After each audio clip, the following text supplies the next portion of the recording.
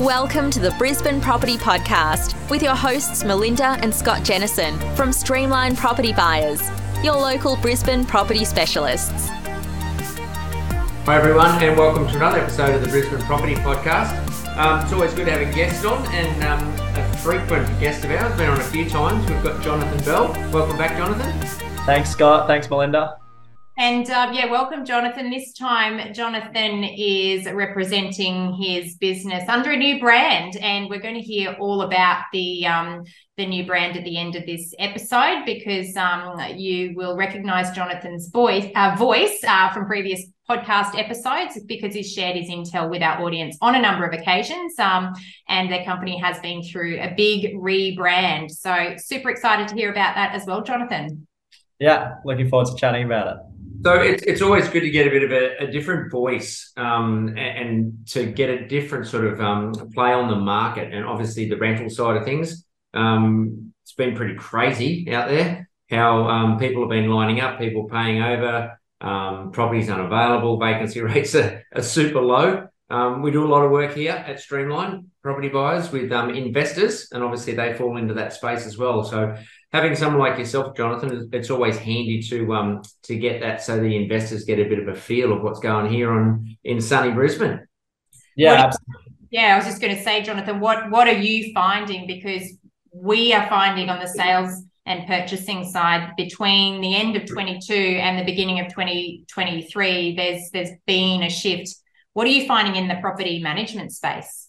Yeah, it's been a crazy 3 years. You've had the floods, you've had COVID, you've had the building crisis, there was the mold epidemic, the rental crisis with vacancy rates. So there's been a magnitude of things that have happened over the last 3 years. And I think in 2023, for the first time in a long time, it started to normalize. Migration isn't as big as it was. Vacancy rates are steady, below 1%. So I think finally it's like a little bit of time to breathe, where we're not seeing these incredibly crazy results, but we're also seeing the market continuing to thrive under its current conditions. Gee, you brought back some memories there. I know, traumatic ones. It seems like a long, long time ago. And 12 months ago, we had floods in Brisbane. COVID was around everywhere. I even forgot about the mold, actually, to be honest. But things like that, yeah, there's a lot of probably not great memories. And obviously memories how crazy the market was, as you said. And now, it's probably normalised, as you said. I agree. Sorry. It's been really good to see, like, it's not because of all these crazy events that have happened, we haven't seen a backwards trend at all. It's still maintained its current status. So, which I think continues to show that with the vacancy rates the way that they are, I think that it's normalized, but also a really strong rental market for investors. So are you still seeing people line up, for open homes when you were advertising a property for rent around the city? Yeah, definitely. It's still really, really strong. As vacancy rates are less than 1%, there's not enough investment properties for tenants. We're just not seeing an example of one. This time last year was a property we advertised for $1,250, and we ended up getting $1,650 because the insurance company were paying for the property because they had nowhere to live. So things like that are obviously not happening, but we're still getting the asking price, if not more, and people are still lining up. Let's talk about that. I think you've highlighted or raised a really good point. And this can happen in the rental market just as much as it can happen in the sales market. Overinflated prices because of conditions on the ground at a particular point in time. And you mentioned a property there that achieved a huge uplift in the rent achieved. And that was off the back of the flood event, because you mentioned it was an insurance claim. Is that correct? Yeah, correct. And also because vacancy rates are so low, they had no options. So that was the only property in the location they had to live that was available.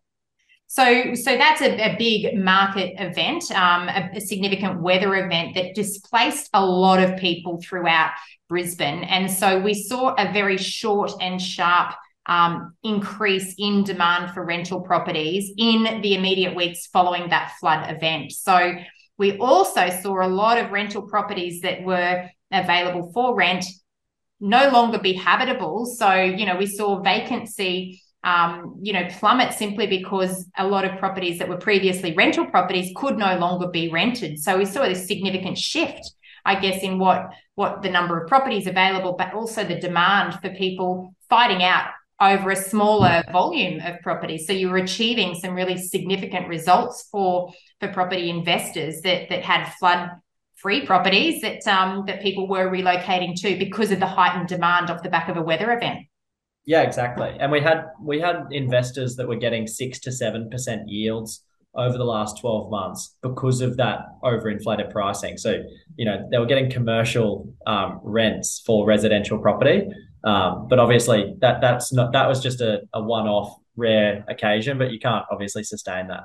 Of course. So are you or were you finding just anecdotally that a lot of those overinflated prices were being paid by the insurance companies of people that were, having to relocate temporarily? Yes. And then you'd have the rare occasion where there's someone relocating that needed a 6-month lease before they bought, or they were relocating from interstate or overseas where they genuinely had no other options, and they were willing to pay well above the asking rent to be able to secure those properties. But there's not that same urgency now as there was.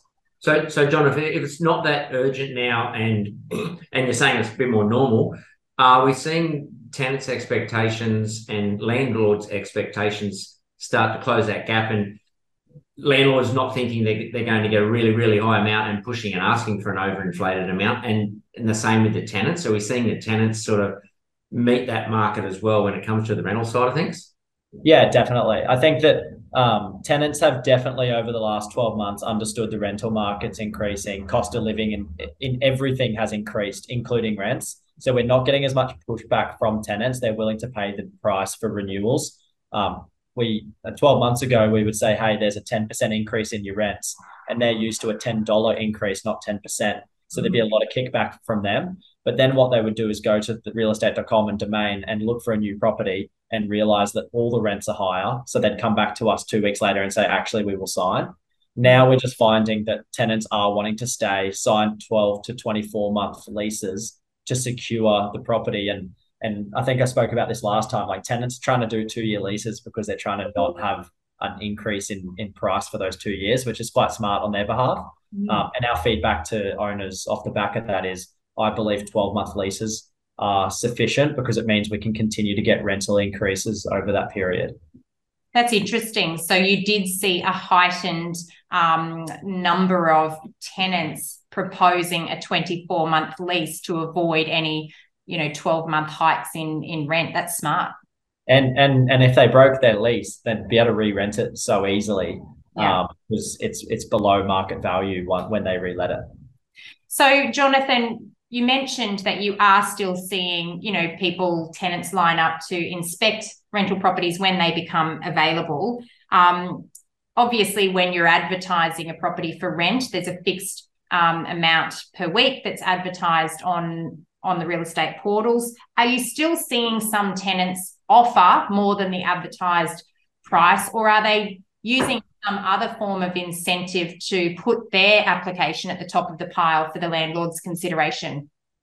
Yeah, I think due to the cost of living and interest rates and some of the sentiment in the market at the moment, people are a little bit more wary about the money that they're spending. And that reflects on the rental market as well. So we are noticing a little bit of realigning expectations. Typically, someone who wanted to spend $2,000 a week on rent may now want to spend $1,750. And that goes all the way down the market. And someone who said, I need a pool, is willing to go for the next 12 months without a pool. Or ducted aircon to split system, like realigning those expectations. So I think that we are still getting people line up and offer the asking price, but they are a little bit more cautious about the money they're spending. And I think that's across all markets. And I think previously we were seeing a lot of people offer 6 months payment in advance of rent or more. Is that still happening as well, or is that pulled back because of affordability issues also? Yeah, it's a really good question. I actually haven't seen that this year. This year I have not seen someone offer. They're offering in advance, but not last year. They're 12 months in advance. I haven't seen that this year so far. Interesting. So becoming a more normal market and the way a normal rental market would operate. Yep. So a little bit more affordable probably for people. And are some people, when you're saying they're adjusting their expectations, when the tenants are spending their money, do you think they're probably tightening up the pocket and saving that money a bit from going out and spending money to actually just getting a rental property to move into?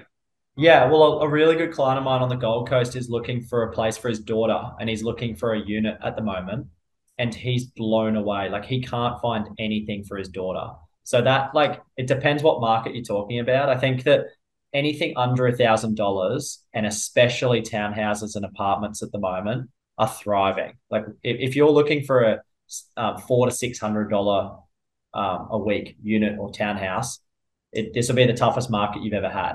But if you're speaking about an executive rental between $1,500 to $2,000 a week, it might be a little bit more difficult because people are willing to spend to have a little bit less and spend a little bit less, and they don't need the luxury of the stunning house. So it depends on that market. So just quickly on that, then now you're talking about the unit townhouse versus house sort of market. I know you say that the unit market and the townhouses, they're moving really fast and trying to get them as well. The high-end houses, what about the availability of those? So when you look at availability for that high-end executive home compared to the availability of the units, are both available, or is there one's more than the other? Yeah, they're both really tight. I mean, vacancy rates across all of them are really, really tight. So no, there's not one product out in the market right now that is that there's a lot of supply of. I think that they're all really tight. I think I say to owners with a property of $2,000 a week or more, no matter how nice your house is, no matter how big it is, there's just not many people in the market who have $2,000 a week to spend in rent, no matter what you've got. Regarding the $600 to $800 or $400 to $800 market, there's a lot more tenants who are looking in that space. So there's a lot more turnover. But anything like we haven't had one sit on the market for for 2 years, unless it's well overpriced. Yeah, it's interesting when you talk about the change in the demand for different product types, and a lot of that is potentially driven by affordability. Rents have increased so much in the last 3 years, and especially in the last 12 months. And you mentioned that more affordable segment of the market seems to have really strong demand. We've reported in the podcast over previous weeks that shift in demand based on affordability for property buyers, where buyers are willing to make a compromise in how they live by looking at unit and townhouse style product over house style product to stay in locations where they're wanting to live. Do you think that shift in affordability and that high demand in that lower price point segment of the market is the result of a change in the shift of the product type that people are demanding? Yeah, definitely. I mean, young professionals now, I know 4 or 5 years ago, they would always want a house. And now young professionals are really happy with a townhouse or an apartment. I've seen a big shift. You even look at the inner city ring, Hamilton and Newstead. 5 years ago, they were offering 4 weeks free rent to get tenants in there, and they're really, really tight markets now. So I think that the young professionals and the younger generations are definitely leaning towards townhouse and apartments, and also the older generations as well, where they don't want the yard to look after. They don't need all of the additional expenses to look after a house, and they're happy to downsize. And I think that's pretty reflective across the sales market as well, is that people are realigning those expectations and living more of a lifestyle. Yeah, they don't want to spend their weekends mowing lawns and keeping the place tidy, but be able to go and have their coffees and live life. Yeah, exactly. And it's been really encouraging to see that we haven't gone backwards in the housing market either. It just shows that the demand is continuing. Like, it's not, even though there's people shifting into those markets, we haven't seen a backward trend at all in the housing market either. And also off the back of all the relocations, we've seen this huge influx of demand. But now that there's not as much of that demand from interstate, the market's still really strong. It's not like there's been any backward trend. So I think that's really encouraging for the investors out there. So from what you're saying, within your agency, you've seen fewer applications from interstate tenants that are relocating. And when did you start observing that trend where the interstate inquiries started to drop away? Yeah, towards the back end of 2022. Okay. And not too much in not very rare in 2023 so far. Interesting. Yeah. Do you think that that's something, and it's possibly too early to tell, do you think that's a seasonal trend in that most people will make those moves at the beginning of the year in preparation for the school year? And off the back of that question, do you think that that's possibly going to change? Have you noticed any seasonal trend in past years, for example? I think that the interstate immigration has softened, and I think it will continue to just stay steady from here. Because typically this time last year, we saw a huge influx of people wanting to move to Brisbane. So I think that it's normalized, it's steady. There still is people migrating here, but not those huge influxes that we saw. Off the back of COVID. Yeah. Right, that makes perfect sense. When you're renting properties out, Jonathan, obviously you do an appraisal on the property for the landlords. When you're doing that range, are you seeing properties renting out within that range, above it? I mean, rarely probably below it. Yeah. But how are you seeing that? Is it pretty consistent? Yeah, it was really difficult last year to appraise properties because you didn't want to underprice them. And I always said, if you get 30, 40 people at a house, that's not a really good work of the agent. That's probably because they've underpriced it. So I've always said 6 to 8 is probably a really good number because you're getting a good amount of people to get good quality applications, but also know that you've got the maximum yield. So yeah, I think that it's a good opportunity at the moment. Yeah, that's good to know. You mentioned that a lot of the growth in terms of the demand has come over the last 3 years. I've just been looking at the vacancy rate trends in all of Greater Brisbane, and that period actually aligns with the point at which vacancy rates dropped below 3% citywide. For those that listen to our podcast regularly, you'll know we often talk about a 3% vacancy kind of being a level market. There's an equal number of properties available as there are tenants looking. So anything less than 3% is a landlord's market where there's generally that upward pressure on rents. And we've seen that trending down since 2019. So it's not a surprise when we're looking at the data to see that inverse relationship between the vacancy rate trend and the increase in the rental price. With the vacancy rate as tight as it is now, and we're sort of trending sideways, not up or down, it will be interesting to see what happens to rents in the future, because there's only so high rents can go. And I think based on what you've said, there's going to be a point in some areas, especially where people can't afford to pay more for rent. So there's going to be a cap on what the market would be prepared to pay, regardless of what the vacancy rate for a particular area would be. Do you agree with that? And what are your observations around different parts in Brisbane or different locations within Brisbane in relation to where the affordability caps might be? Yeah, I totally agree, Melinda. And I always think it'd be fascinating in a decade's time to see what rents we'll be getting in the inner city ring. And I'm not the right person to answer. I have no idea. But I just think that, it's going to be really interesting over the next 10 years to see how high these rents can go, especially Windsor, Wilston, Ascot, Clayfield. Like, can they get the same rents as Sydney? Will that be up at, a 5-bed 3-bath? Will that be 5,000-6,000? I'm not sure. And it's an interesting observation. So we look in-house within our business of trends over the last 10 years. And actually one of the things we capture at a suburb level is the change in the amount of rent that is achieved, in a particular suburb, and the change that's happened over a 10-year period. And generally, those inner city locations have higher rental price growth than those locations that are a lot further out. And, I've often attributed that to the fact that people that are in areas that are more affluent, that therefore the demographic have generally higher incomes, can afford to pay more for rent, and therefore we typically see stronger rental price growth in those areas where we've got capital growth drivers from a property growth perspective.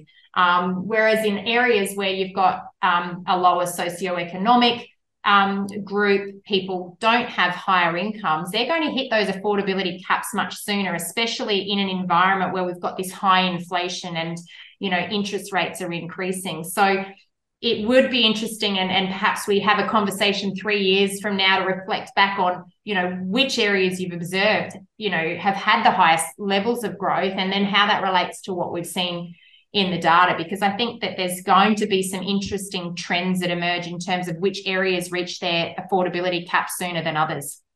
Yeah. Jonathan, you service obviously all of, and we service obviously Greater Brisbane City Council, I should say. You service a lot of areas.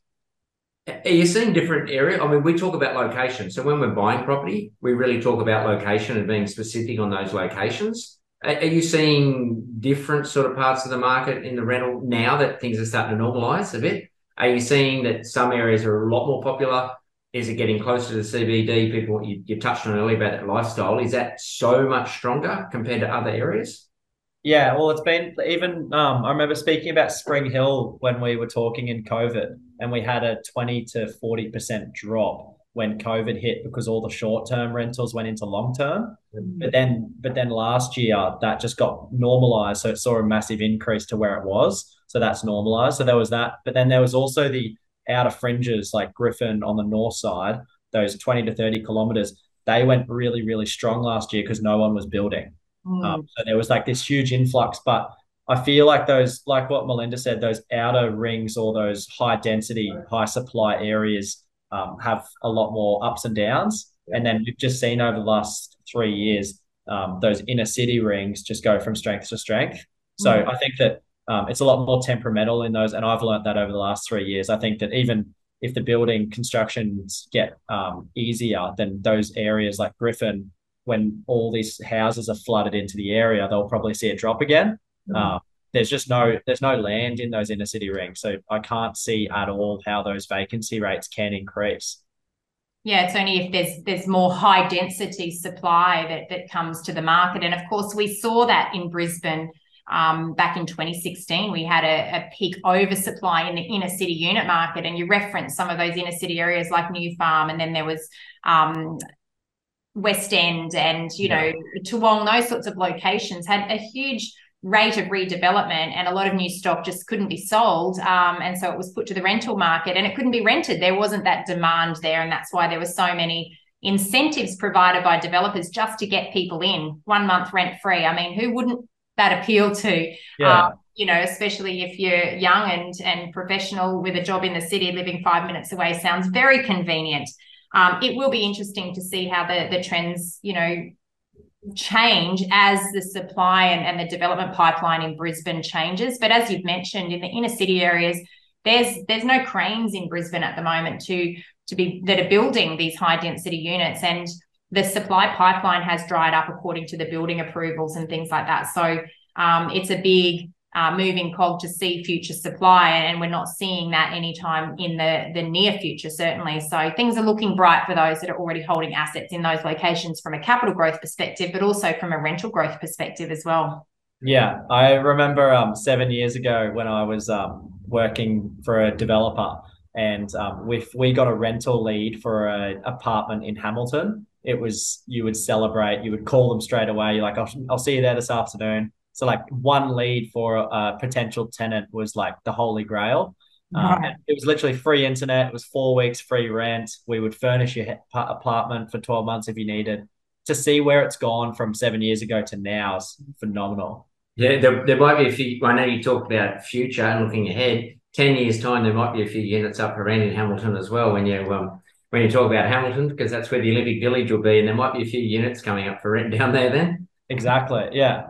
So legislation changes. I know that this is something that's happened.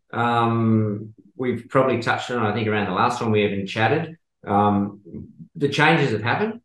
Yeah. It hasn't had an impact. I know there's things that have been changed with pets and leasing arrangements and things like that. Can you give us a bit of an update on that, and if there's been any effect?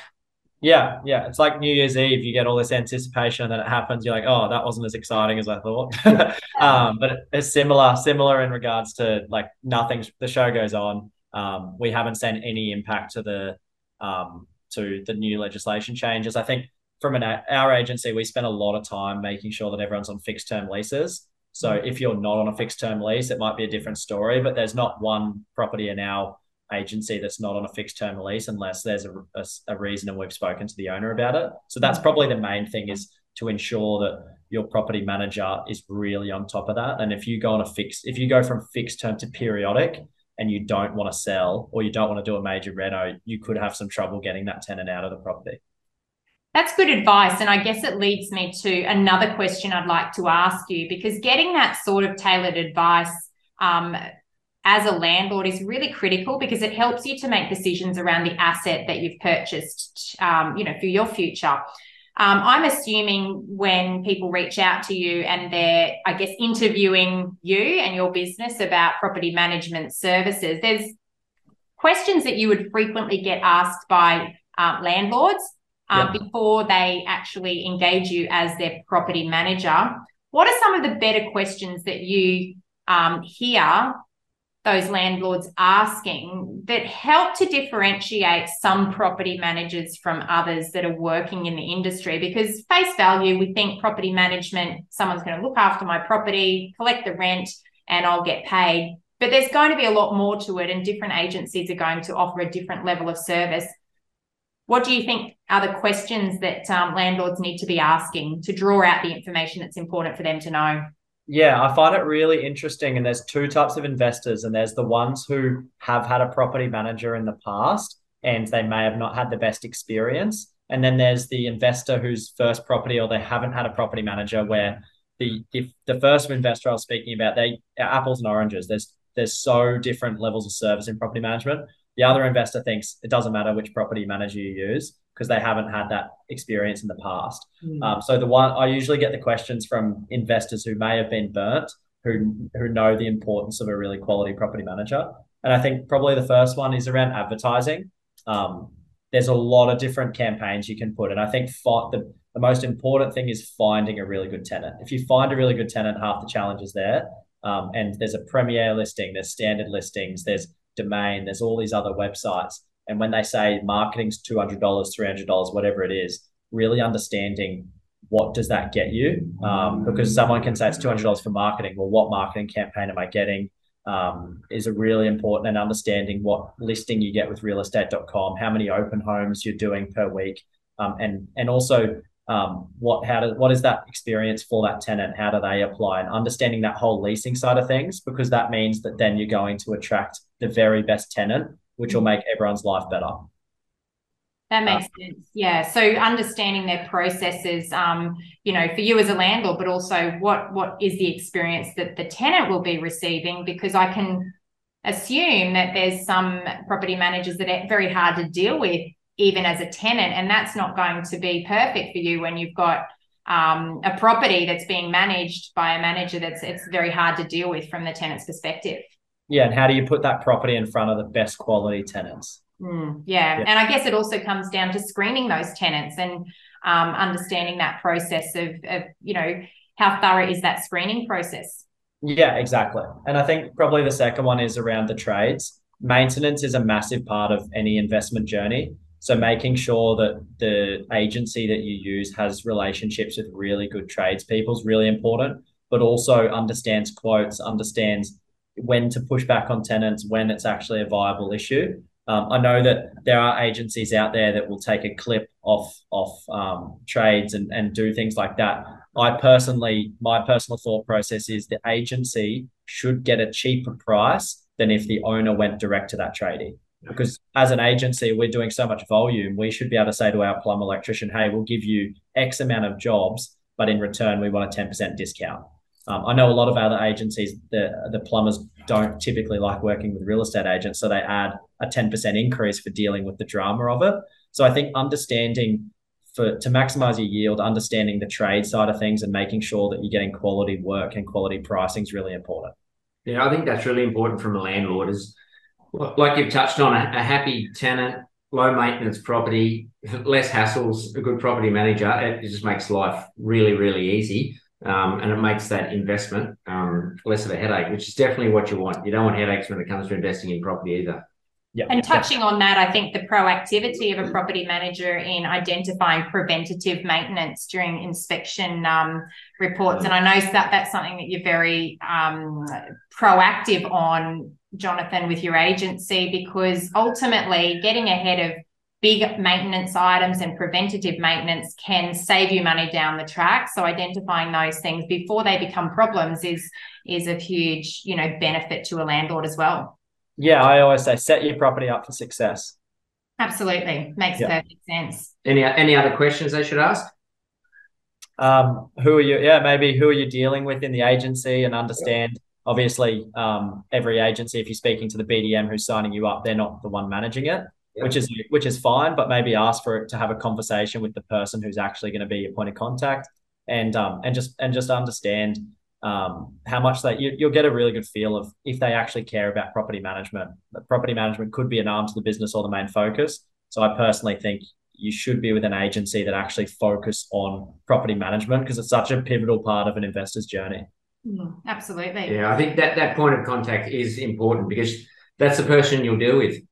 So you need to be able to deal with them well, and run that business together, and get on really well together. Yeah.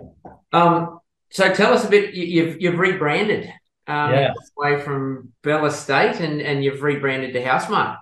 Yeah. So the main reason was, obviously, there is the other Bell with the E on the end. So we used to get lots of calls saying, "Oh, are you related to the other Bell?" People used to think I was the Bell because it's my last name.